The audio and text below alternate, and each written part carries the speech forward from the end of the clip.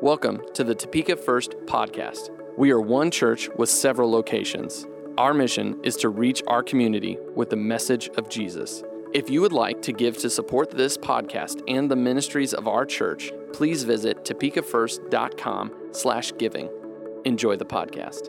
It's something about this time of year, and just even when you think about this series, A Thrill of Hope, there's something about hope. Right? I mean, think about it. Think about when your sports team starts a new season. If you don't have a sports team, just bear with us for a moment. But when a new manager or coach is hired, there is hope. This morning, before the 8:15 service, I heard some guys talking about football. They were talking about K-State and KU. Now, hope for KU fans in football season is a win. Hope for those at K-State is much higher than that. They won bowl game, and it was serious stuff, right? Look, there are coaches and things that come along, and when a new coach is hired, there's promises, there's excitement, there's hope. It doesn't always work out that way.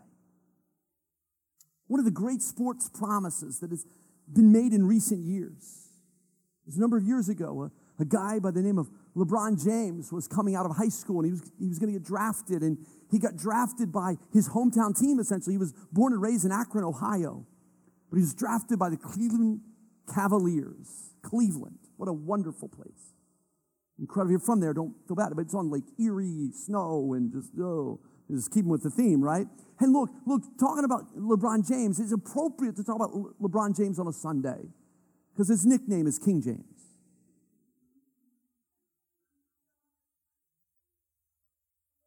Hey, look, he goes to Cleveland, and there's all this hope that they're going to win a championship in Cleveland. The problem is they don't. Cleveland is a city that has been championshiplessness for all kinds of years. Like, it's terrible. And they finally think he's going to deliver. Look, they hadn't won a major sports championship in Cleveland in any sport since 1964. That was football. Baseball, 1948. Basketball, never. And they were hopeful that LeBron James would deliver. And we know the story, right? He leaves Cleveland without a championship. He goes to Miami, and what happens? He wins a championship. Now the people in Cleveland are really bitter. If losing your football team, the old Cleveland football team, going to Baltimore and having them win 2 Super Bowls isn't enough, now your hometown hero goes to Miami and wins a championship. Oh, but all is not lost. He comes back to Cleveland and promises they're going to win a championship. And he delivers. LeBron James delivered on his promise, but there's many more that have not. In sports, the country is filled with coaches who didn't deliver on their promises in college and professional sports, and they have found other jobs. They were told to move on. Look, today we're going to start with a promise that was given at least 6,000 years ago. It was a great promise. The downside of the promise is it came as a result of something bad. There was good news in the promise. And once the promise was made, it was repeated by God for the next 4,000 years over and over again at different times in different ways. There were times the people had given up. They didn't think the promise was going to happen. But God didn't forget. The first promise was made right after Adam and Eve allowed sin to be introduced into the world. Don't be too upset with Adam and Eve. If it wasn't them, I would have done it, okay? If it had gotten this far, I would have been the one responsible, okay? Get it? I mean, we all would have been guilty. We're all guilty of sin, just like Adam and Eve. But God was not caught off guard. He already had a plan. In the judgment issued to the serpent, we see this message that most scholars believe was the first prophecy about the Messiah. Genesis 3. Verse 14. Then the Lord God said to the serpents, the sin had happened, and God is coming to bring judgment, and he brings judgment on the serpent. Because you have done this, you are cursed more than all wild animals, domestic and wild. You will crawl on your belly, groveling in the dust as long as you live. And I will cause hostility between you and the woman, and between your offspring and her offspring. Now, I don't know about you, but how many of you sort of had a dislike for snakes? Okay? There is a slight hostility between me and snakes. I mean, I don't go out of my way to find them, but when I do, it's not pretty. I'm going the other direction. I'm running. Friend of mine one time, it's off the subject, but friend of mine, a good friend, we used to go fishing together. He was an older gentleman, he was retired, and we would go to this pond, and we'd just park our car, and we'd get out, and there's a rowboat there, and we'd just flip that thing over. And we'd get in the pond and go fishing. And the water was crystal clear. You'd cast in there, you'd be real, and you'd watch the bass come and just hit that thing. Well, one day we get out there, and under the boat is a snake. So I'm gone. Like, gone. Like, oh, see ya. John, he walks over, and he's kind of trying to get the thing to slither off and go, and dumb thing came back at him. John wasn't impressed by the snake at all. In fact, he just picked him up by the tail and slapped him against a tree. Drops to the ground. Goes, I gave you a chance. I'm like,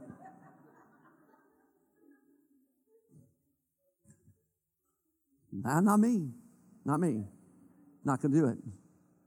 We went on fishing. Came back later. He used to go rattlesnake hunting and stuff like that. I would never do that. Whew. But there's a little hostility between me and snakes. And I don't want to be bit. But we go on and continue to read the scriptures. It says, as God is saying this, and here's the prophecy, he will strike your head, and you will strike his heel. When God is delivering that message to the serpent, he's beginning to formulate the message of how this is going to play out throughout the time of history. And for the next 4,000 years, he's going to tell that story over and over again. You heard a little bit of it in the midst of communion when the message was delivered by Isaiah to the king. Prophecy of Emmanuel, God with us. The message that was given to the serpent, but witnessed by Adam and Eve and passed down to Moses so that he could record it so that we would know his plan. Christmas is the beginning of the fulfillment of that promise. And we celebrate it every year. Now let's set the stage for the rest of the story. We're going to fast forward a few thousand years to about 5 or 6 BC. To set this up, I want you to think about this for just a moment. And if you're not married, this is going to work. But if you're married, you remember back to preparation for marriage. There was all kinds of things going on. There was excitement. There was neat stuff. If you're not married, think about those around you who have been, who've lost their minds in the midst of preparation. You've seen it. You've experienced it. You've watched it. You're like, these people were normal. Now they're weird. Think of that, the excitement, the planning, the love. It's all going on. But we're going to look at today is a story of an engagement gone bad. In the first century, engagement was way more legally binding than it is today. It wasn't even called engagement, but you could break off an engagement today, and the only thing you really got to deal with is some mad people. Okay, you might lose some deposits and you might get some spray paint across your car, but outside of that, you're going to be okay. In the first century, it was a little more complicated. In the first century in Nazareth, for Jewish people, it would have been real complicated. In the first century, it would have involved breaking contracts and covenants. See, in the original times, in those time frames, parents did things that would never fly today. Arranged marriages. And at the ages of 13, 14 years old, but parents might have already picked out a spouse for the, like I've mentioned that just jokingly in my home. Was not received well. I mean, who of you would have wanted your parents to choose your mate for you? I see no takers.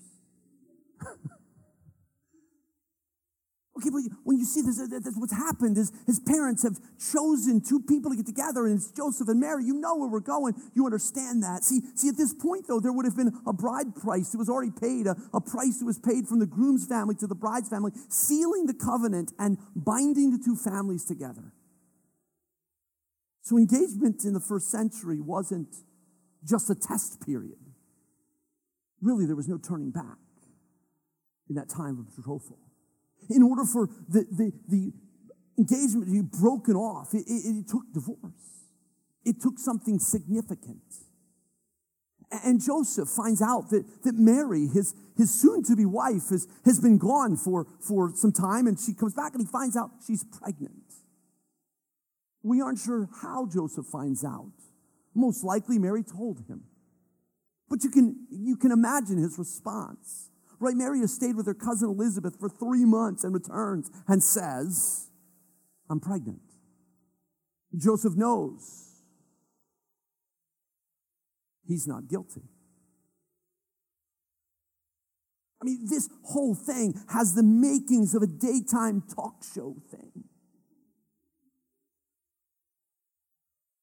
You think about what he's experiencing. Think about what Joseph is going through. Mary at least has had some encounters, and she understands what's happening. Joseph is left to the words of his engaged partner, his fiancée, to tell him that she's pregnant and God did it.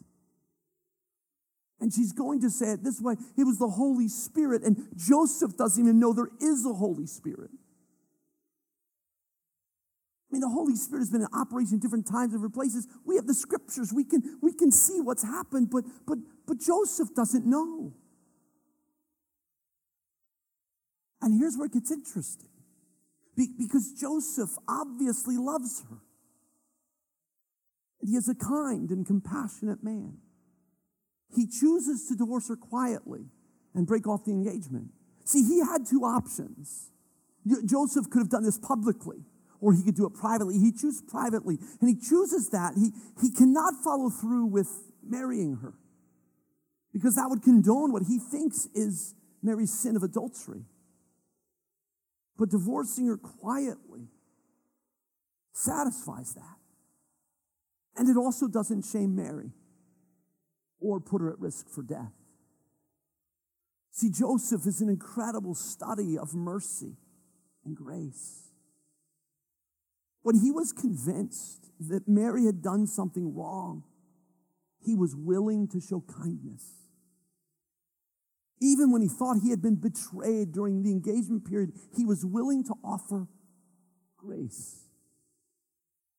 But before he can follow through with his plans to divorce Mary, he has an encounter with an angel in a dream. We find in Matthew chapter 1, verse 18, it says, this is how Jesus, the Messiah, was born. His mother Mary was engaged to be married to Joseph. But before the marriage took place, while she was still a virgin, she became pregnant through the power of the Holy Spirit. Joseph, her fiancé, was a good man and did not want to disgrace her publicly. So he decided to break the engagement quietly. As he considered this, an angel of the Lord appeared to him in a dream. Joseph, son of David, the angel said, do not be afraid to take Mary as your wife, for the child within her was conceived by the Holy Spirit.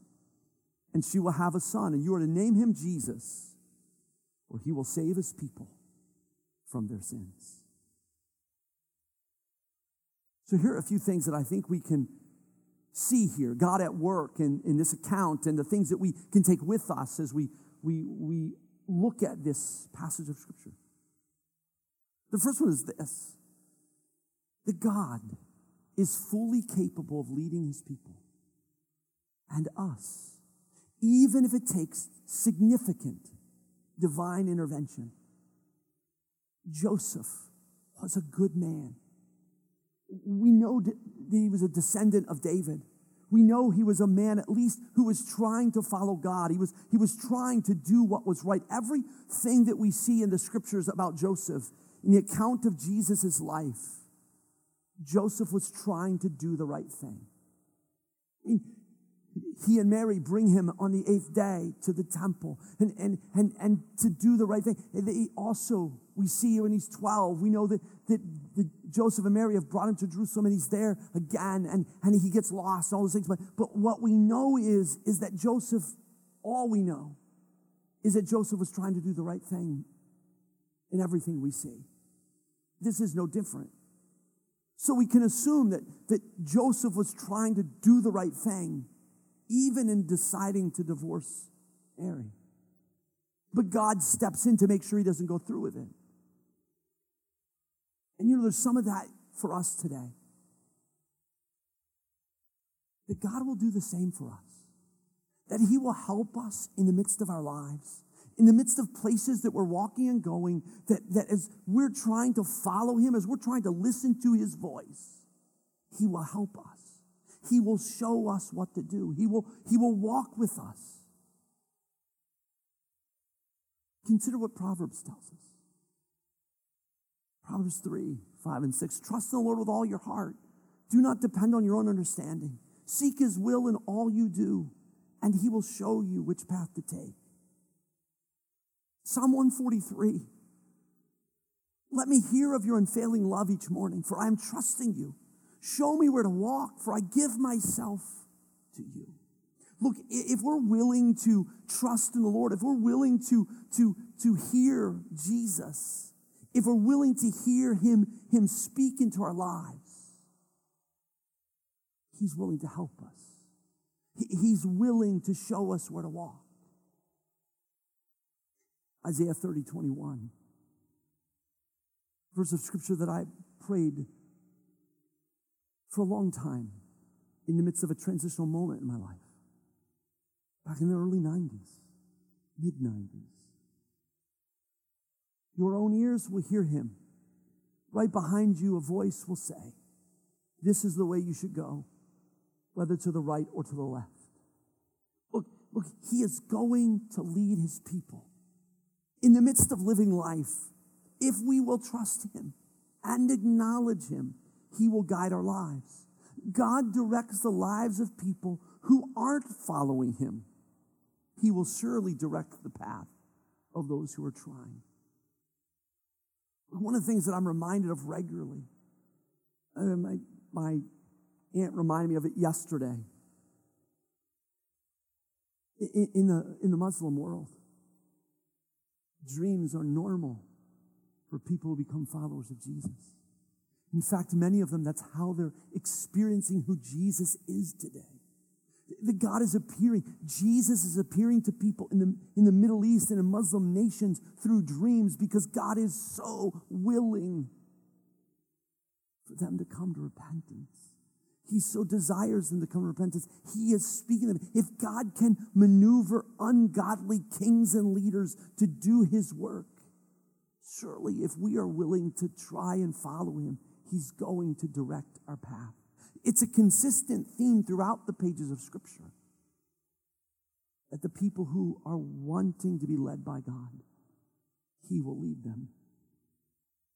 We all need to understand that doesn't mean it's easy. In the midst of everything, we must trust him and listen to the Holy Spirit's direction. The message that Joseph is told by the angel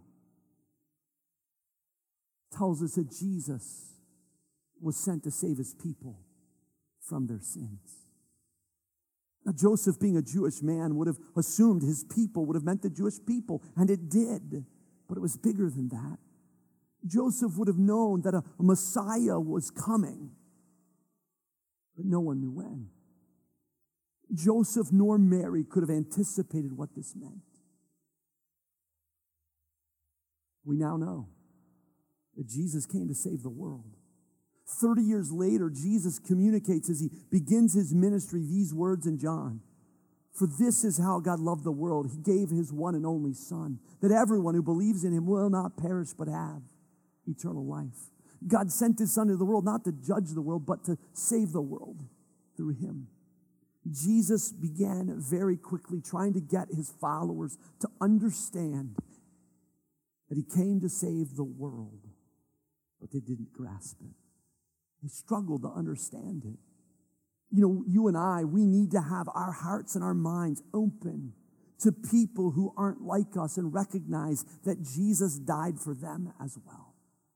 In fact, many of them that are not like us are probably the best candidates for salvation because they don't have it all together. They maybe are struggling. They're walking through difficult moments. They're not seeing all that they want to see. They're experiencing pain. And I'm not suggesting that coming to Jesus is going to solve all the pain, but coming to Jesus is going to bring hope. Because that's who Jesus is. He brings hope to the hopeless. I know that when I think of what Jesus did, he came to this world to save his people, to save us, to save others, to save the people that walk in this planet today. He's going to do whatever it takes to see that happen. And he wants to work through you and I. I know that God has placed me in situations and circumstances so that I can be a great example of who Jesus is. Look, there's enough bad examples, all right? And I said that way. Look, my goal in life, as I live out my life in front of people who are not followers of Jesus, is to give them the best example of a follower of Christ that they're ever going to see. Now, am I going to be perfect? I'm going to be far from it. But the bottom line is, I think every one of us need to walk into this culture and in this time with a passion to reflect Christ in everything we do. Look, I find myself in situations where I know people around me don't agree with my theology. They're going to struggle with some of the things that I would believe. Right? I mean, you see it on the news, right? Is anybody stunned that Chip and Joanna Gaines may not be supporters of same-sex marriage? That's a stunner. Is anybody surprised that the sky is blue? Okay, that's headline. Like, if you look at what's here, if you look at the scriptures and you walk through that, when you see it, you're going to see, we're not going to agree on everything. I'm not going to agree with the people around me all the time. Here's what I'm confident of. I have responsibility, even when I disagree with the people around me, to love them, respect them, and show them Jesus. Like, that's my responsibility. And look, we're all going to have disagreements. We're going to have times where we don't agree on everything. We bring it right back to Jesus. Center it up on Jesus. Look, the most important message I can deliver in any circumstance, any situation I'm in, is Jesus. Jesus came. He was born at Christmas. He died on a cross. And he was raised to life. That's the great message. Look, and if that's the message of Jesus, then I need to live the message of Jesus. And I've got to make sure that I reflect that in the conversations and places that I go. There are too many bad examples. Jesus came to save his people from their sins. That means you and I, we need to help be part of that process to save people from their sins. We're going to be a part of it. Look, my responsibility is pretty singular. I'm going to love people and reflect Christ to them everywhere I go. Even if they don't agree with me. Even if they think I'm crazy. I'm going to love them and reflect Christ.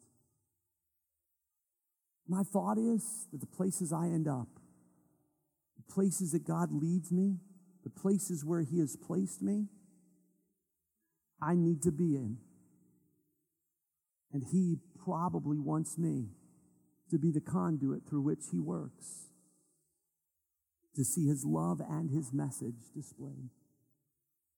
Joseph thought Mary, who was pledged to him in marriage, had committed adultery. He was willing to treat her better than the norm in the Jewish culture. There's a lesson in that for us.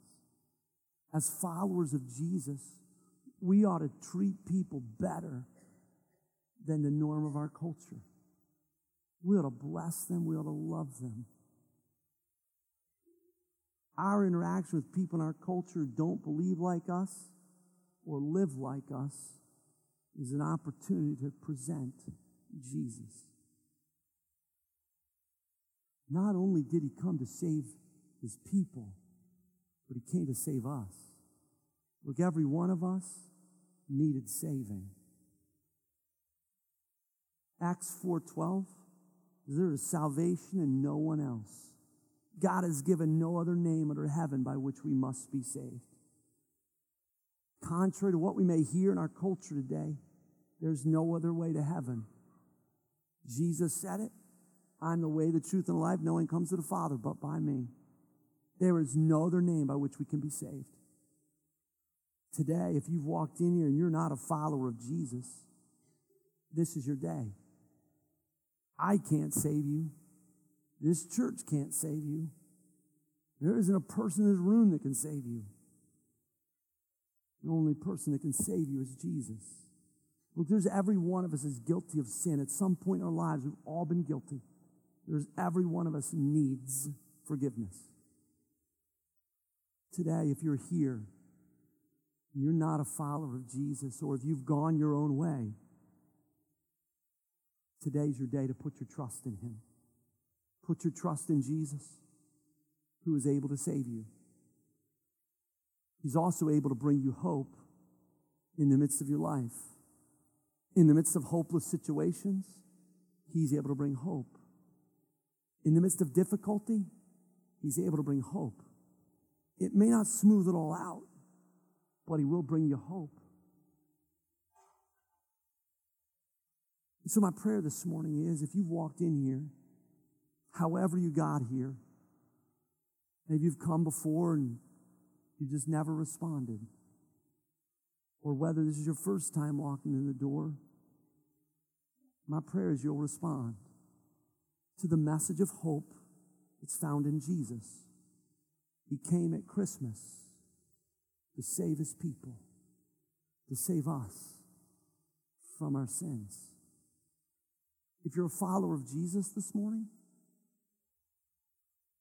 the prayer is that you will trust him in the midst of every situation, every circumstance of your life, that he will direct you, he will guide you, and you will hear a voice behind you saying, this is the way, walk in it, whether to the right or to the left, because he will guide his people.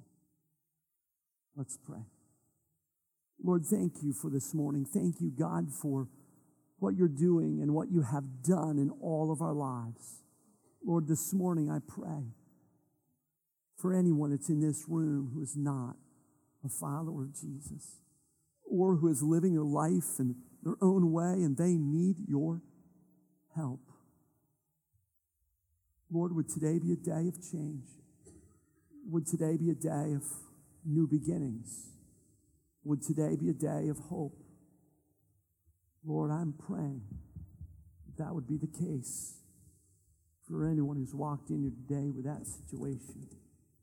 Lord, for everyone in the room that's a follower, God, I pray that they would commit themselves to hearing your voice and listening for your direction in their lives. God, that all of us would know that you will lead your people and you'll go so far as to use divine intervention. I realize that most of the time that's not going to be necessary. But Lord, you'll do what it takes to help us become the people that you need us to be in the places you want us to be in order to accomplish your work in our world. Lord, give us ears to hear. God, I pray that, God, if our hearing has been stopped up by a history of either not listening or just not learning to hear. Sort of like the children of Israel, giving up hope after hundreds of years of not hearing anything from the prophets. Lord, would we once again ask you to speak into our lives? And Lord, that we'd hear your voice. And God, we'd hear it clearly. This is the way. Walk in it. Whether to the right or to the left. Lord, this morning as we close this time, have your way. Lord, do miracles in people's lives this morning. Bring hope into people's lives today. Heal those who are sick. Set free the captive. Lord, we say, have your way in our lives. We trust you. In Jesus' name.